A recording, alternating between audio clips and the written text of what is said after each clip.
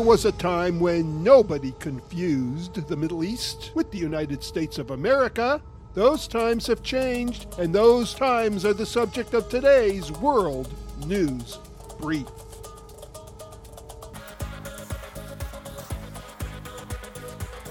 I'm Bob Siegel, your host for this week. It's always good to be with you, but it's not too good for our country right now. Naturally, there is hope. Yes, we can always put our hope in God and perhaps in a few of the brave individuals whom God may be using right now. For example, GOP Representative Jim Jordan, the Republican from Ohio, tweeted about something else going on in Ohio, specifically the derailing of a train in East Palestine, Ohio, and its lightning speed, skillful response by Secretary of Transportation Pete Buttigieg. Jordan suggested that Buttigieg's hiring wasn't a good idea, and he has no transportation experience.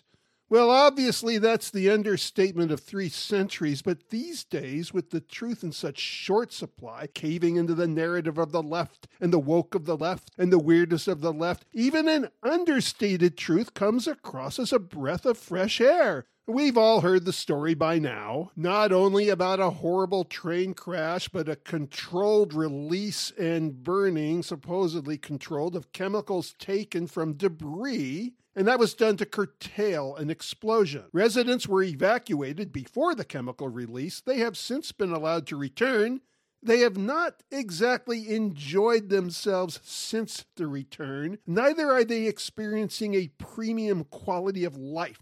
This from the administration concerned about our environment to the point of shoving the Green New Deal down our throats and down our gas tanks and down the regulation pipe, not to be confused with the Keystone Pipe, the regulation pipe designed to flush capitalism out of business.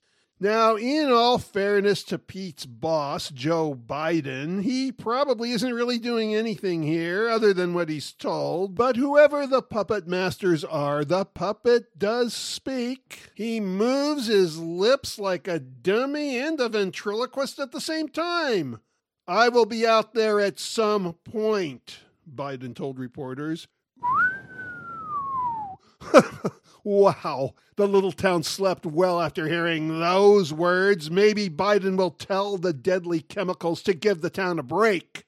There are probably reasons he feels he wasn't able to make the trip right away. When hearing about Palestine from his advisors and when hearing about Congressman Jordan's criticism, Biden probably thought they were talking about the Middle East country of Jordan, criticizing his handling of the Middle East Palestinians. In fact, frankly, this administration has been kinder and more helpful to the Middle East Palestinians than to the citizens of Palestine, Ohio.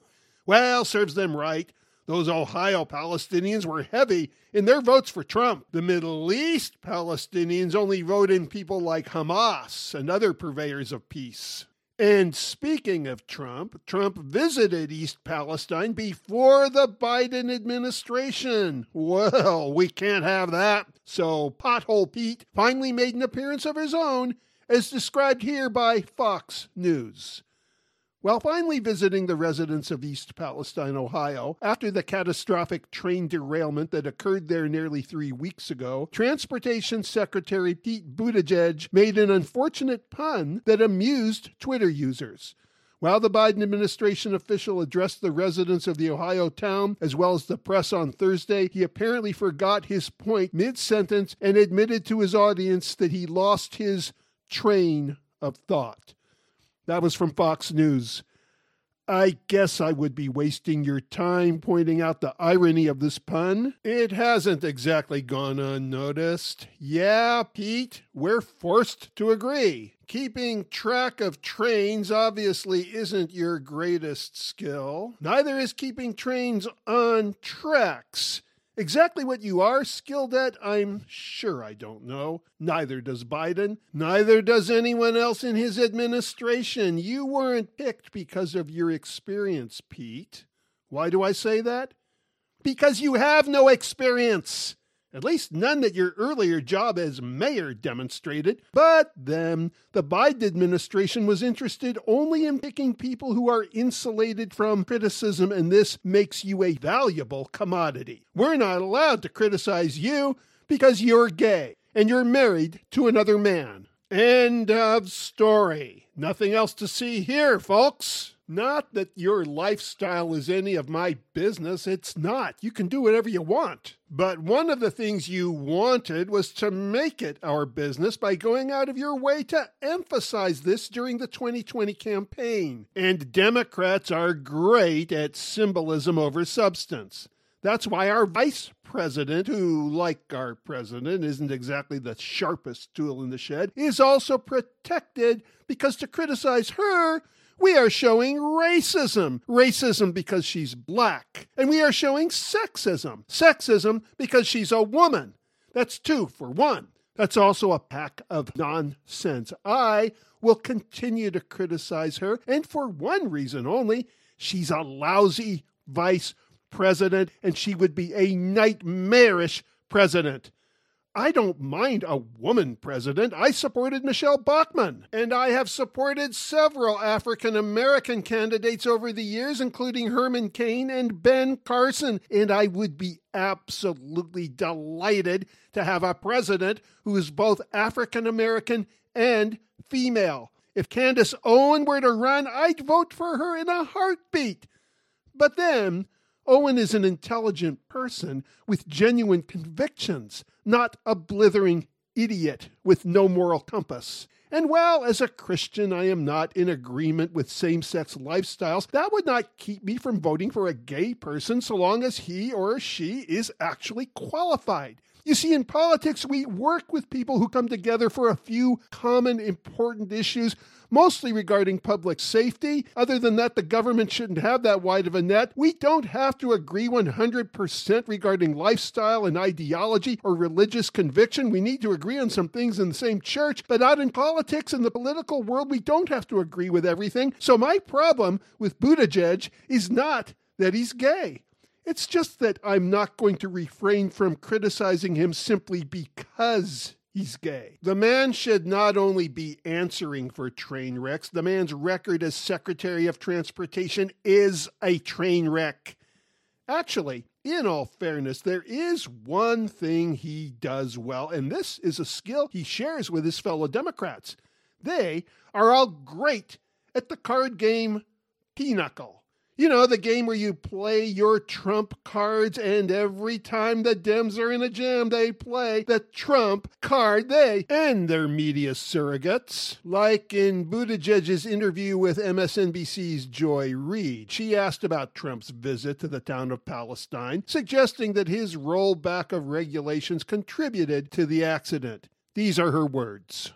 You know, the sort of theatrics of Donald Trump being in Palestine were odd, but this is a community that voted overwhelmingly for him. The county that Palestine is in voted 71-29 for Donald Trump. I want you to reflect on the irony. In 2016, it was 68-26. This is a Trump county. What do you make of the fact that he went there despite the fact that the regulations he rolled back were partly responsible for this tragedy? This is what Reid asked Buttigieg, and Buttigieg was delighted with the softball pitch. He said in response, "We're constrained by law on some areas of rail regulation, like the braking rule withdrawn by the Trump administration in 2018 because of a law passed by Congress in 2015, but we are using the powers we do have to keep people safe." Yeah, safety. That's all they care about. Our safety. Try explaining that to the residents of East Palestine, Ohio. Try explaining that to any American who had their surgery postponed in 2020 because COVID had become the politically correct disease, and any sensible way of dealing with COVID became the politically incorrect cure. Actually, Pete, the only power you're using is the power of excuse. So the Trump administration rolled back a regulation. That was the problem? That? Really? Well, if that was the problem, why didn't your administration do anything about repealing the repeal? It's not like President-elect Biden doesn't improvise his own laws without going through Congress, such as forgiving student loans. But back to safety. Continuing with the subject of safety, here's another report from Fox News. A new scientific review suggests that widespread masking may have done little to nothing to curb the transmission of COVID. Oh, you think? Nah. All right, the article continues. When comparing the use of medical surgical masks to wearing no masks, the review found that wearing a mask may make little to no difference in how many people caught a flu-like illness, COVID-like illness, 9 studies, 276,917 people, and probably makes little or no difference in how many people have flu, COVID, confirmed by a laboratory test, 6 studies, 13,919 people. The review, titled Physical Interventions to Interrupt or Reduce the Spread of Respiratory Viruses, was led by 12 researchers from esteemed universities around the world. And that was another report from Fox News. I should tell you that experts are also admitting that natural immunity is superior to the vaccines that people were forced to take in order to keep their jobs, and that lockdowns didn't work. They caused more physical harm. They caused emotional harm. So how soon before we get an apology from the governors and mayors who enacted these shutdowns? Well, I wouldn't hold your breath. You had enough difficulty breathing when you were wearing a mask like wearing a badge. The truth is, this was never about your safety. They wanted an excuse to make everyone dress in uniform, submissive ways. They wanted an excuse to close down small businesses and churches because less competitive business makes you more dependent on the government. Remember how the big chains like Walmart and Costco were allowed to stay open, but the little mom and pop stores were not deemed essential services? And remember how churches were not essential, but strip clubs were allowed to stay open? That's because the church, voluntary compromising from many of our pastors today notwithstanding, is one of the few places where you will hear a narrative that challenges the status quo. You weren't finding any pushback or challenge from the major social media networks or the mainstream media. You certainly weren't finding it in our public schools or our universities or the CDC or big-name hospitals. Everywhere we look, every direction we walk, every place we turn our heads, we see the channeling of government talking points. That's why the church is a threat. Did you know there's a case going before the Supreme Court right now because the government wants to start making postal workers work on Sundays, which means they can't go to church? Look, if you've been following my teaching, you already know I don't believe church has to meet on Sunday, and I never did. However, if somebody does believe that, and most people do, and if based on that belief historically Sunday has become a convenient day because that's a day most people do get off, one has to wonder, one has to ask why we need the postal service on Sunday. So that we can get an extra day of the week from them to screw up your mail? 6 days a week of their incompetent service isn't enough? Actually, I have no problem with the mailmen themselves. They have a hard job. They do their job well. They should get paid extra just because of all the barking German shepherds they deal with. But inside the post office, when you need to go in there yourself for assistance, where prior to standing in line, you'd be well served to pitch a tent and break out a Coleman lantern. You know what I'm talking about. The guy behind the counter who just walks away the moment he's done with the person in front of you. The moment it's your turn, just casually strolls away. He doesn't even bother to tell you that he'll be right back, because he won't be right back. He's not planning on coming right back. It's his arbitrary break.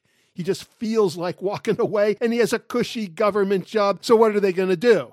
Well, they'll make him stop going to church, but they won't be able to do anything else. Anyway, love the post office or hate the post office. My point is that anyone working for the post office or any government job or any job whatsoever is entitled to go to church. Oh, sure, with some services like police or doctors, we need somebody on call.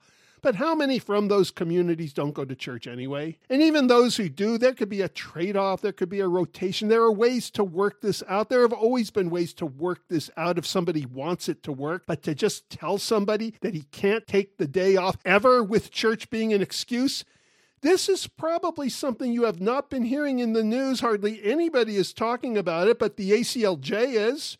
Reading from their website right now, your right to go to church is under attack at the Supreme Court.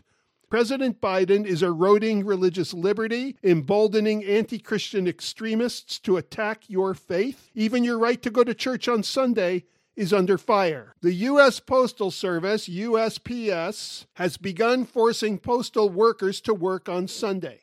In fact, the USPS refused to give a postal worker an accommodation to continue going to church on Sunday, which he had always done. And a federal court ruled that he has no right to go to church. We're fighting back at the Supreme Court. Church is essential, and our federal and constitutional rights to religious liberty must be protected.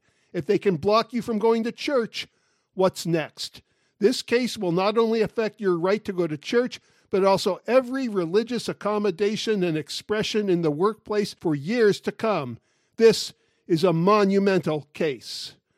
I was just reading from the website of the ACLJ. Of course, our government's real purpose is to close down not all churches, just conservative churches, churches with a narrative other than their own. They want to tell you what you're allowed to think about God. They want to tell you what you're allowed to think about science, about abortion, about definitions of male and female, about global warming, about disease. They want to control what you drive, what you eat, what you drink, what you smoke, what kind of currency you use. But the truth is they don't really care about any of those issues. Neither do they believe for one moment the drivel that comes out of their mouths. If they cared about the environment, they would have responded to the train derailment and chemical danger far more quickly. If they cared about carbon footprints, they wouldn't be flying all over the world in private jets to lecture on the subject when they could get together just as easily with a Zoom meeting, the way they forced all of us on Zoom in 2020 when they closed the whole country down. And they understand quite well that if Saudi Arabia drills for oil and China ignores emission standards, it won't make a hill of beans of difference what we do or do not do in America, other than the fact that it gives them more control over our lives. But again, that's all they want. Control. Why, you ask? What's in it for them? What drives this? Well, you don't drive it. Soon you won't be driving anything anymore. If talking about safety of an individual is not their true purpose, if talking points about the safety of the planet is not their true purpose, if the protected feelings of a 300-pound 60-year-old man who wants to identify himself as a 120-pound 18-year-old girl is not their true purpose, then what exactly is their purpose? It's too simple to say that it's a Marxist agenda. Oh yeah, that's part of it. That's definitely part of it. But even that doesn't explain everything, because those who head up Marxist or communist states never live the way they force the population to live, which means they don't really believe in the philosophy of redistribution. Oh, they will pit rich against poor and demonize the rich, but they love being rich themselves. Oh, they talk about the little guy, but once in power, they love the fact that you are the little guy and they are the big guy. You see, what it really gets back to is human nature. The Bible said this years ago. It's called sin. Everyone is guilty of sin, regardless of political affiliation or skin color or sexual preference. It's about sin. That is our joint inheritance. That's what it says in the Bible. That's why they don't want you studying the Bible. That's why they don't want you going to church and hearing sermons that are actually based on the Bible. There was a time in history when the world designated some people as kings and some people as peasants. Peasants and kings. Kings never lived like peasants. Neither did queens or princes or dukes or any royalty. But now we live in the modern, civilized 21st century. No politician today is going to claim he wants to be a king and that the rules for you therefore don't apply to him. No, they won't admit that, but they will live that, like Governor Newsom when he ate at a French restaurant without a mask, without social distancing, while other restaurants were closed down or forced to eat outdoors. Or when Mayor Lori Lightfoot, making it against the law to get a haircut for the sake of COVID safety, but then getting a haircut herself, and when asked why, said, "I'm in the public eye." And while they take your guns away, they have armed security guards. And while they talk about open borders, they live behind walled mansions. My friends, make no mistake, our republic is turning into a monarchy. It won't be called a monarchy, at least not at first. Right now, it's not fashionable for monarchs to admit that they want to be monarchs. So they invent Green New Deals and concerns about separation between church and state and concerns about sensitive speech and patronizing lectures about never offending anyone. But their real agenda is to destroy your freedom of expression, which destroys your individuality because they want you to be a thoughtless, mindless, submissive peasant so that they can live the superior life. They want to pass laws that they don't have to live by precisely because that kind of vast gulf between them and you is an aphrodisiac to them. And if the day ever comes when the rest of us lose so much democracy and so much representative government in our republic and so much control that they no longer have to hide their true feelings, they might just come out and say, "Why do you wear a mask and not me? Why are you banned from a fancy restaurant and not me? Why are you riding on horseback while I drive cars and fly in planes? Because you are a peasant, and I am a king. Deal with it. Eat your heart out."